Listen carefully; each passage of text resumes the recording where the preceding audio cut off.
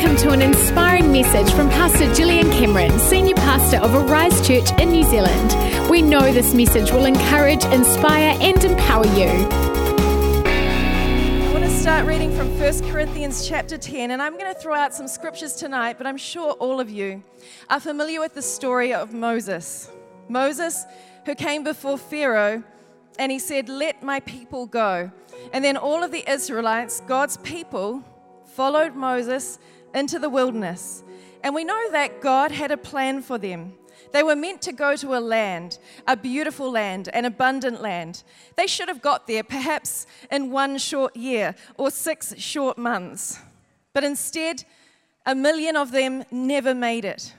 God's people, who he intended to go somewhere, never made it. And God has given us these warnings so that we will not be foolish like them. So let's find out tonight what they did that we can change in our lives and move forward. All right, you with me? 1 Corinthians chapter 10, verse 1 says, "I don't want you to forget, dear brothers and sisters, about our ancestors in the wilderness long ago. All of them were guided by a cloud that moved ahead of them, and all of them walked through the sea on dry land." Verse 3, "All of them ate the same spiritual food, and all of them drank the same spiritual water, for they drank from the spiritual rock that traveled with them, and that rock was Christ. Yet God was not pleased with most of them, and their bodies were scattered in the wilderness."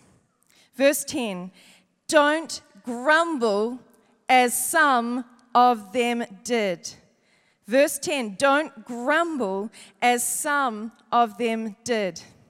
Here we have an incredible warning in Scripture.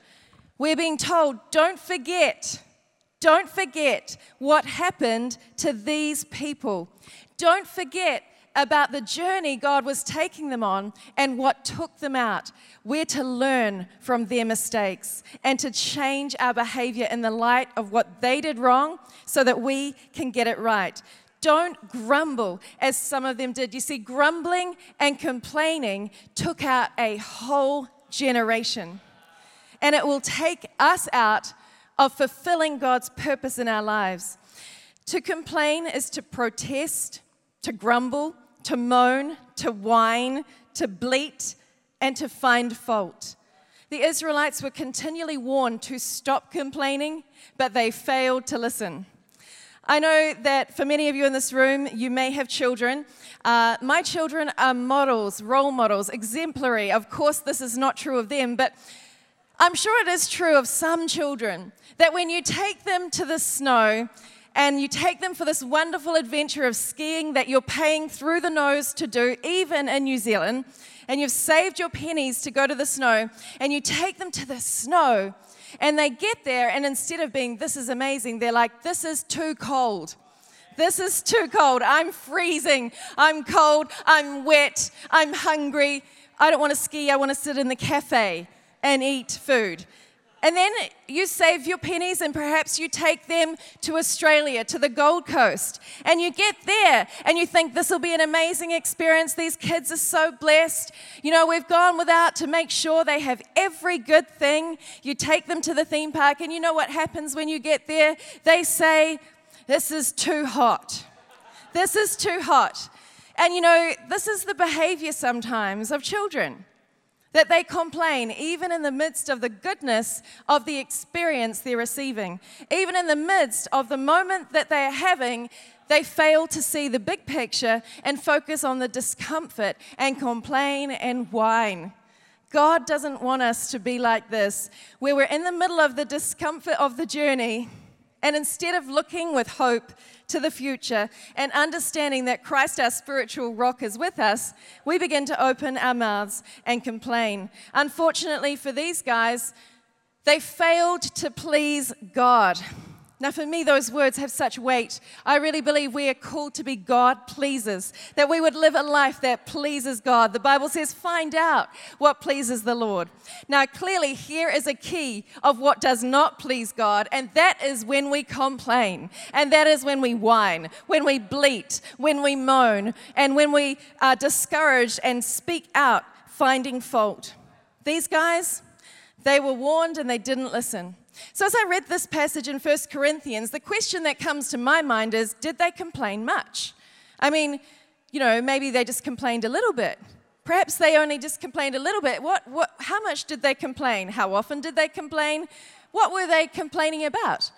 I mean, generally, if we're going to complain in life, usually there is a source that causes the complaint, yes? Usually there is a reason for the complaint. And I began to study their complaining. And I want to take you on a journey where we look at what happened in their heart and what came out of their mouth. In Exodus chapter 14, we see a pattern of complaining begins to emerge. You see, they have been taken out of Egypt. God has rescued them. He has said, you're my people. He's rescued them with miracles. We understand there were plagues and all sorts of things took place for Pharaoh to let the people go. They were in the midst of the miraculous. But instead, they complained that they no longer had their melons. I don't know about you, miraculous or give me a melon. They just couldn't see how things really were. And we can be like that as the people of God, where everything is in front of us. God has laid it all out before us. His plan and His purpose for us is clear, but yet we're choosing to focus on the minor discomfort instead of the eternal plan, as John Bevere talked about this morning. There was a pattern of complaining. They had a lack of gratitude for what God had done and a lack of confidence in God's wisdom and ways. We see this pattern began right, unfortunately, from the start. In Exodus 14, we see that they are outside of Egypt. They are on their way. They are about to hit the Red Sea. And we all know what happens, yeah? The Red Sea, the waters are about to miraculously part. They are about to do what nobody in this room has ever done. Walk through seas of walled water. Or maybe if you've been to Kelly Tarleton's, you've had a close experience to the Israelites. It's quite surreal seeing the sea life all around you. You feel a bit claustrophobic. I thought that's about as close as we've got to the Israelites, is Kelly Tarleton's. We see here in Exodus 14, what happens is that the people of Israel, verse 10, they look up in panic because they see the Egyptians are coming after them. They cried out to the Lord. They said to Moses, why did you bring us out here to die in the wilderness? Weren't there enough graves for us in Egypt? What have you done to us? Why did you make us leave Egypt? Didn't we tell you that this would happen? We said, leave us alone. It is better to be a slave in Egypt than a corpse in the wilderness. But Moses told the people, don't be afraid. Just stand still. Watch the Lord rescue you today. The Egyptians you see today, you will never see again.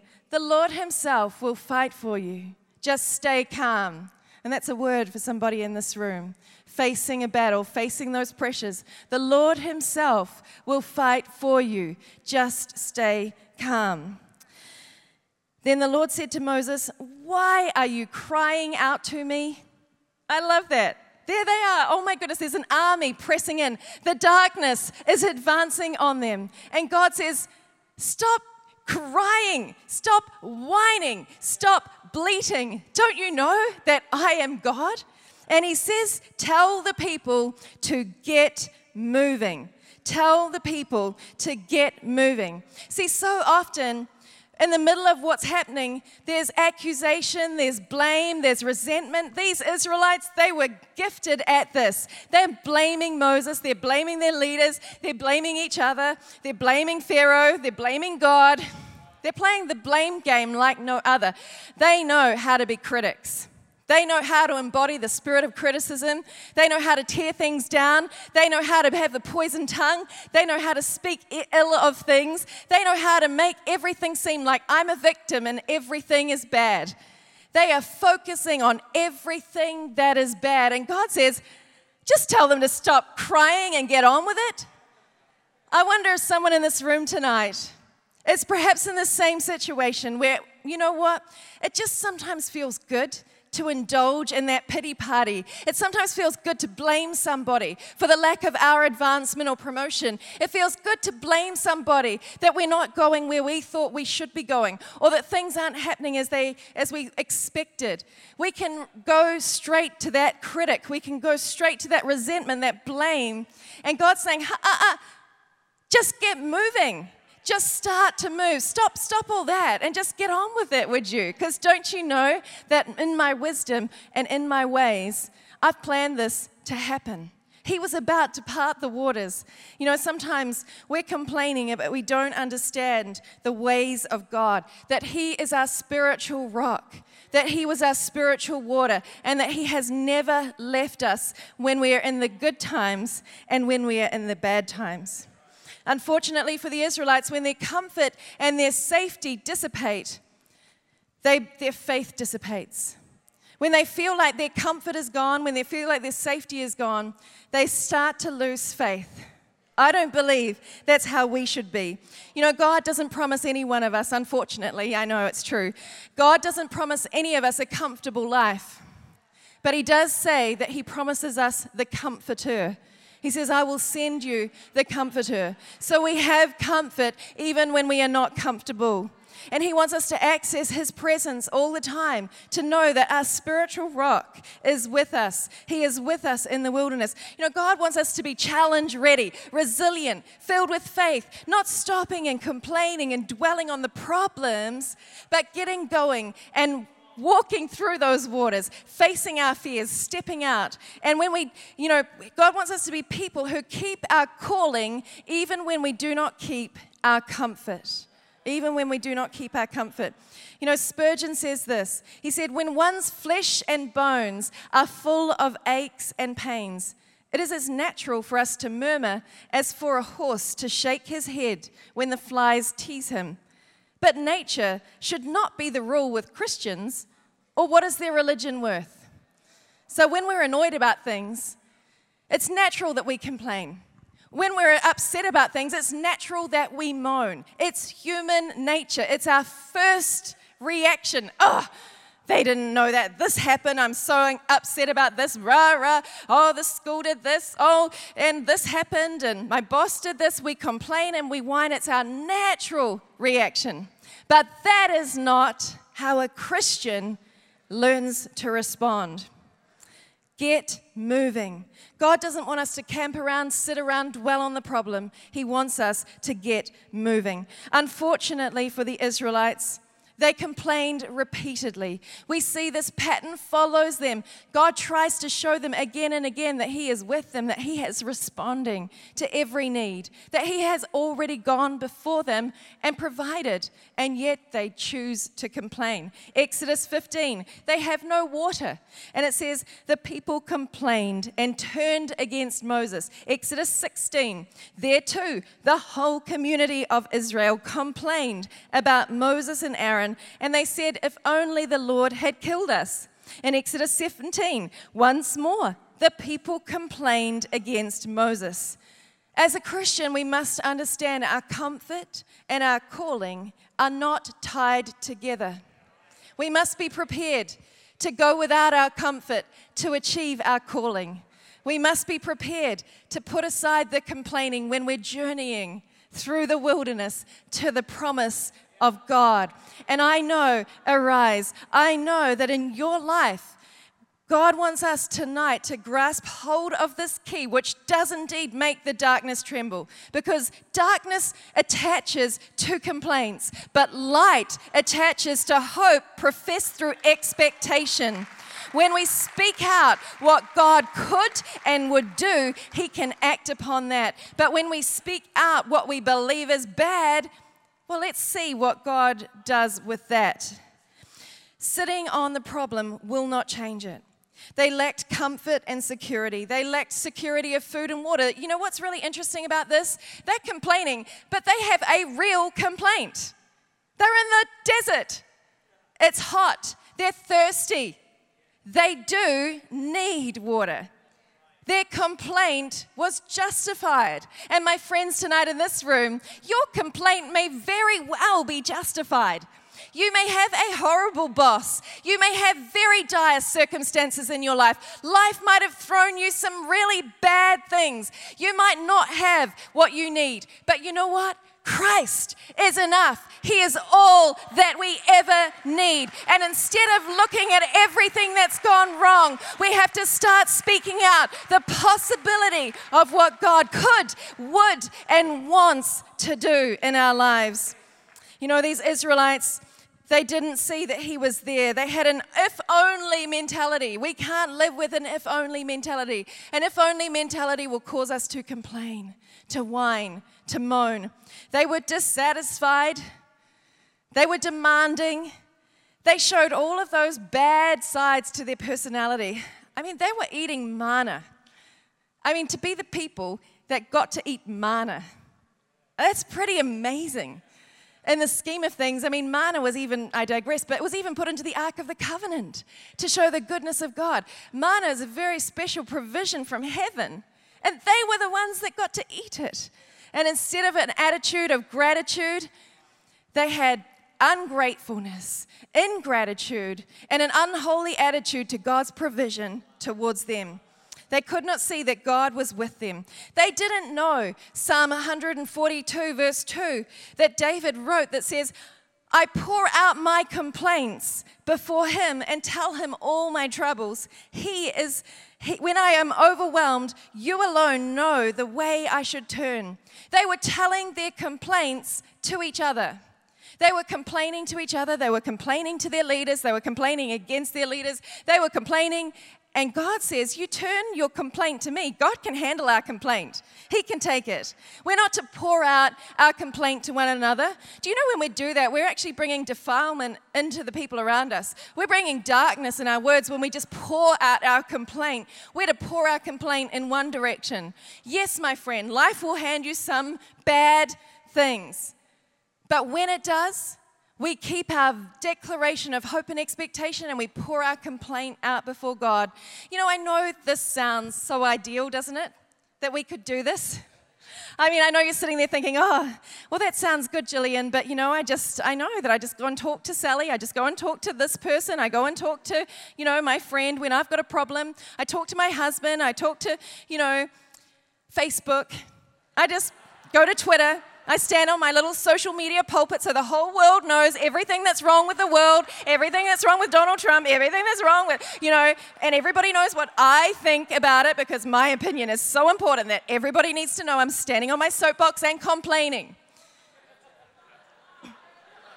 Instead of proactively changing the world. We have to learn where we take our complaints. The world is not changed by complainers. No complainer has ever done anything that we're going to write history books about.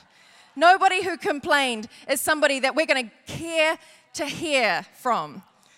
We're going to want to know about the people that were the resolvers, the solutions, the agents of change, the people that proactively overcame the odds, overcame the situations that they were handed to, and discovered the purpose of God in the midst of what were perhaps valid complaints in their lives. Exodus 16:7, Moses says to the people, your complaints are against him and not against us. This is something that we as Christian believers need to be quite aware of. I want to highlight that when we complain, we're not just complaining about the situation, we're actually complaining against God. We're complaining against his goodness. We're saying we don't trust in your wisdom and we don't trust in your ways because we're working out this purpose, we're running this race, and when a hurdle comes, God wants us to jump. There will be hurdles, my friends, and there will be pits, and there will be all sorts of unexpected things along the way. But in those moments, God wants us to soar. He wants us to jump. He wants us to move forward and just get on with it, my friends. We must understand that when we complain, we're not just complaining about the people around us, the situation we face. Our complaint is heard by God. I mean, he hears every word, yeah?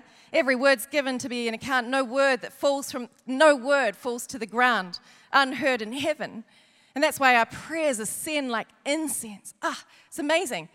But when we speak out complaint, what are we activating to come around our lives? When we complain and murmur and whine, God is not pleased. He is like, oh, stop it. You know, you hear the kids, oh, it's too hot, oh, it's too cold, oh, it's this. You're like, oh, it's just horrible. It's a horrible sound, and it's the same for our Heavenly Father when He hears us doing the same thing. But you know what's phenomenal about our God is that He heard every complaint they made. Every complaint. They said, we don't have meat, and He sends quail. They say, we don't have water, and He says, strike the rock. Every complaint, He heard it. God was not unwilling to meet their needs. He was not unwilling to leave them in their situation. But they needed to turn their situation into a cry and not into a complaint. And I believe that if we can learn this, we will turn things around. I want to bring this home. In Numbers chapter 11, it says this: the people began to complain about their hardship, and the Lord heard everything they said. The foreign rabble who were traveling with the Israelites began to crave the good things of Egypt, and the people of Israel began to complain. Oh, for meat. We remember the fish we used to eat, and we all had the cucumbers, yum, melons, leeks, onions, and garlic. I don't know if that's on my list of favorite things. But now our appetites are gone. All we ever see is this manna. Verse 10, Moses heard all the families standing in the doorways of their tents whining, and the Lord became extremely angry. There they are. They are standing in the doorways of their tents. The Israelites, who were meant to be out possessing their promise, are in a tent, a temporary structure, a place they were continually to pack down and keep on moving with on their backs. But there they stood, there they dwelt, there they stood declaring their expectations of loss, their resentment, their demands that had been unmet, their ingratitude was expressed. Melons, oh, leeks, garlic. I want to eat fish and garlic. Well, you're going to smell after that. Can you imagine? There they are, dwelling in their doorways, complaining about a God who had brought them out of slavery, complaining about a God who had shown them miracles after miracles, complaining about a God who had said, I will make you my people, complaining about a God who had promised them a land flowing with milk and honey, complaining about a God who was with them with a pillar of fire and a cloud in the day. They stand in their doorway complaining. God does not want any one of us in this room to stand in the doorway of our life and complain. He does not want us to look out and survey our life from a doorway. My friends, we cannot stand in the doorway complaining and dwelling on the problems. It will allow the darkness to surround us, and death will shortly follow. That's heavy, isn't it? But it's true. In the tongue is the power of life and death. Life and death. You know, these guys, they were meant to be purposeful people who gained their promise, not defeated doorway dwellers. I want us to be people that are purposeful, that gain our promise, that don't stand around. You know what's fascinating is that their complaint births the fruit of their destiny. I've got to read this out to you. I know we're going into the text tonight, but I have to share it from here. It says in Numbers chapter 14, what happens is we know that Joshua and Caleb, they see the land, and all these Israelites through this journey, they are right on the precipice of stepping into the promise. They can see the promise. They can see it. They are just about to access what God has planned for them. And what they say stops them. Let's have a look. Numbers chapter 14, verse 2. Their voices, when they hear the report about the promised land, their voices rose in a chorus of protest against Moses and Aaron. If only we had died in Egypt, or even here in the wilderness, they complained. Just go across to verse 26. The Lord said to Moses, how long Must I put up with this wicked community and its complaints about me? Yes, I have heard the complaints the Israelites are making. As surely as I live, declares the Lord, I will do to you the very things I heard you say. I will do to you the very things I heard you say. What did they say? We would have been better off to die in Egypt, but we'd be better off to die here in the wilderness. They said that. Why would you say that? Why would you say, I want to die in the wilderness when you can see the promised land? It's human nature. It's human nature to complain, to criticize, to resent, to tear down. It's human nature to blame, to accuse. God wants us to understand this is not the key to our destiny. We have to throw away the complaining. We have to be a people who get moving. We bring our complaint to the Lord and we trust that He will provide our needs, and then we get moving. Don't dwell in the doorway of your life, my friend. Don't survey the problems from the doorway. Nothing will change in the doorway. Nothing will change in the doorway. And God did what He heard them say. That freaks me out. I will do to you the very things I have heard you say. You will all drop dead in this wilderness because you complained against me. And there we have it. That is our warning. What a complete warning it is. They let their attitude inhibit their aptitude for action. Their attitude determined the fact that they would no longer move forward into God's plan. They don't go into the promised land. They're buried under the thin crust of the wilderness. See, complainers lose an action bias. I want to tell you a story about a monk. There was a monk who felt the call to serve God, and he went to a monastery. Tell the person next to you, this is going to be interesting, the monk. Don't really tell us stories about monks. There was a monastery that had a vow of silence. And in this monastery, you weren't allowed to talk. Well, that's what a vow of silence is, right? And every 5 years, the monk would come before the abbot of the monastery, and they were allowed to say 2 words to the abbot in 5 years.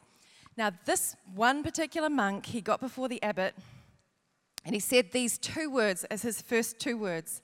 He came to the abbot and he said, bad food. That was his first attempt to talk. Another 5 years passed. He came before the abbot again. And this time, he said with his 2 words, after 10 years now of silence, of being in the presence of God, of reading the Word of God, with no distractions, nothing to disturb him. How idyllic does it sound? And you know what his 2 words were next? Bed hard. Another 5 years passes. He comes before the abbot again to speak his 2 words to the abbot. And this time, his 2 words to the abbot are, I quit. And the abbot says, well, you might as well quit, because all you've done since you got here is complain. The truth is, complainers are quitters. Complainers are quitters. See, the Israelites didn't understand that their complaint had become their coffin. Their complaint had sharpened and shaped their own coffin. And so it is with us. Our complaints will be the death of us, whereas our declarations will be the life of us. God wants a declaratory people, a people who are speaking out what He will do, speaking out that this will be a nation won to Christ, speaking out that the church will go from strength to strength, speaking out that our lost will be saved, speaking out that the blind will see, speaking out that the lame will walk, speaking out that cancer will be healed, speaking out that sight is restored, that revelation comes, speaking out that the darkness trembles, that the light of Christ will shine, speaking out that a city on a hill will will not be hidden. We are to declare, and God can use our declaration to build something powerful, and we will see it in our day. And my friend, you will see it in your life. Oh, you are shaping your future with the words that you are speaking right now, my friends. Oh, don't create a coffin for your future. Don't create a coffin for your destiny, but create something powerful, something enlarging, something that will allow the God of the impossible to move through you and in you, because Christ is in you.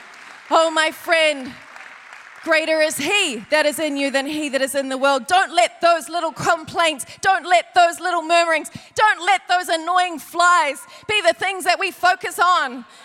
We are not to be bound by nature, but to allow nature to be submitted to the Spirit of Christ rising up within us. Philippians 2:14 says, do everything without complaining or arguing. You know, the Israelites, they quit on God's promise when they were so close.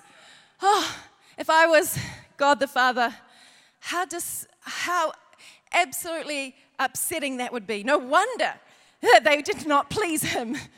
I mean, He brought them to within a hair's breadth of the promised land. They were there, and they quit because they just didn't open their eyes and see that Christ, the spiritual rock, was traveling with them. Oh, my friend, you might be going through a difficult moment, and you might be wanting to quit. You might want to quit on this Christian faith. You might want to quit on your marriage. You might want to quit on some people in your life. You might want to quit on your job, and God's saying, it's not the time. You see, we quit because we don't understand that we're right there.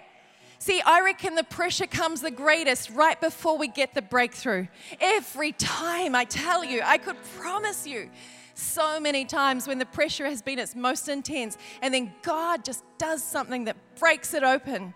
He wants to do that in your life, my friends. We're going to pray tonight for every person in this house that God would do that God would do that. You know, God doesn't want us to be doorway dwellers.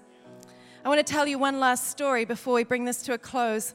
And Levi's going to come and give us an opportunity to receive Christ later on tonight. But you know what? There was a woman, and I want to finish with her story tonight. There was a woman, and she was miraculously given a son. She couldn't have children, and then she has this baby. And it's like the promise of God is coming alive in her life. She's rejoicing, she's excited. She's raising him. He's her precious son, the one she dreamed of, hoped for, didn't even expect to receive. And then this gift from God dies in her arms, dies. She has a room, this woman. She built a room for the prophet of God. That was the reason she had the son, because she'd housed the presence of God, and then the prophet said, what can be done for her? And they prayed that she would have this child. The child dies. She doesn't understand. She doesn't understand what God is doing. If anyone could complain, she could. If anyone could doubt the goodness of God, she could. If anyone could doubt His plan and His purpose, His wisdom and His ways, she could. She has her dead son that God had given her miraculously. She doesn't complain. She doesn't whine. She doesn't stand in the doorway, but she takes her son and she enters the prophet's room and she places him down upon the prophet's bed. She puts him where the presence of God dwells. She puts him where she knows there's something of the life of God resident there. There have been prayers prayed in that room. There have been words spoken in that room. There's been faith declared in that room. She puts her dead promise in the room. And then she goes out of the room. She doesn't stand there. She doesn't mourn. She doesn't cry. She doesn't dwell there. She doesn't focus on the problem. She doesn't focus on the loss. She doesn't act like a victim. She doesn't say, God's betrayed me. She doesn't say, everything in my life has gone wrong. Do you know what she does? The Bible says that this woman, it says she shuts the door. She shuts the door. She shuts the door to complaining. She shuts the door to doubt. She shuts the door to defeat. She shuts the door to doubting God's goodness. She does not complain. Her husband says he knows the son's been unwell, and she says, bring me the donkey. saddle the donkey. I've got to go see the man of God. And the husband says, what's going on? She says, everything will be all right. Her son is dead. And she says, everything will be all right. In our lives tonight, God wants you to know that you might have a dead son in a room, you might have a problem, you might have a burden, that God wants the words out of our declaration to be, everything will be all right. When we don't understand, when we can't see how it could be, when we don't know if it's possible, when we don't see how it's possible, that this would be the declaration, because our declaration gives God something to build life, to bring resurrection, to bring restoration. And so she says to her servant, get the donkey, it's going to be all right. She said to the servant, hurry, don't slow down unless I tell you to. See, she didn't dwell on the problem, but she got a donkey and she got moving. I know somebody else who rode on a donkey. I know somebody else who rode on a donkey who said, even though there's things going on, and I know that one day they're going to shout, Hosanna, the next day they're going to shout, crucify, I'm still going to get going. I'm still going to face what I need to face. And she got going. She didn't stop. Gehazi, Elisha's servant, comes to meet her. He's a person of the presence of God. He's hanging out in their presence. But does she pour her complaint to him? He says, what is wrong? What is wrong? She says, everything is fine. Her son is dead. She says to Gehazi, everything is fine.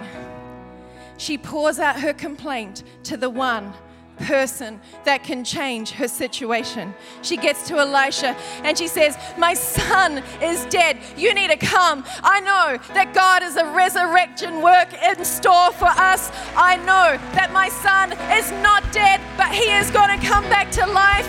Would you come? Would you come? Would you come? He comes. He opens the door. He opens the door, because our confession is the key to the open door that God has for us. When we begin to give positive declaration, then we walk through into what God has, and the son that was dead is resurrected back to life, because God wants to do that in our lives, my friends. He wants to speak to that which is dead and say, it's not over. It's not over. Don't give up. Don't give up. Don't give up. Don't be defeated. Don't stand here, but get going, get moving. Would you stand to your feet tonight? Would you stand to your feet? One last thing the Israelites had to learn was they could complain or they could command. And all along, they were never meant to learn to complain. They were meant to learn to command. And God was trying to show them this when he says to Moses, first he had to strike the rock. Then he says, Moses, speak to the rock. Command the water to come and it will come. Speak. You know, in this room tonight, some of us need to understand that complaining changes nothing. But commanding can change everything. If you would like to find out more about Arise Church and Gillian Cameron, go to arisechurch.org.nz or follow them on Twitter @GillyCameron and @Arise Church.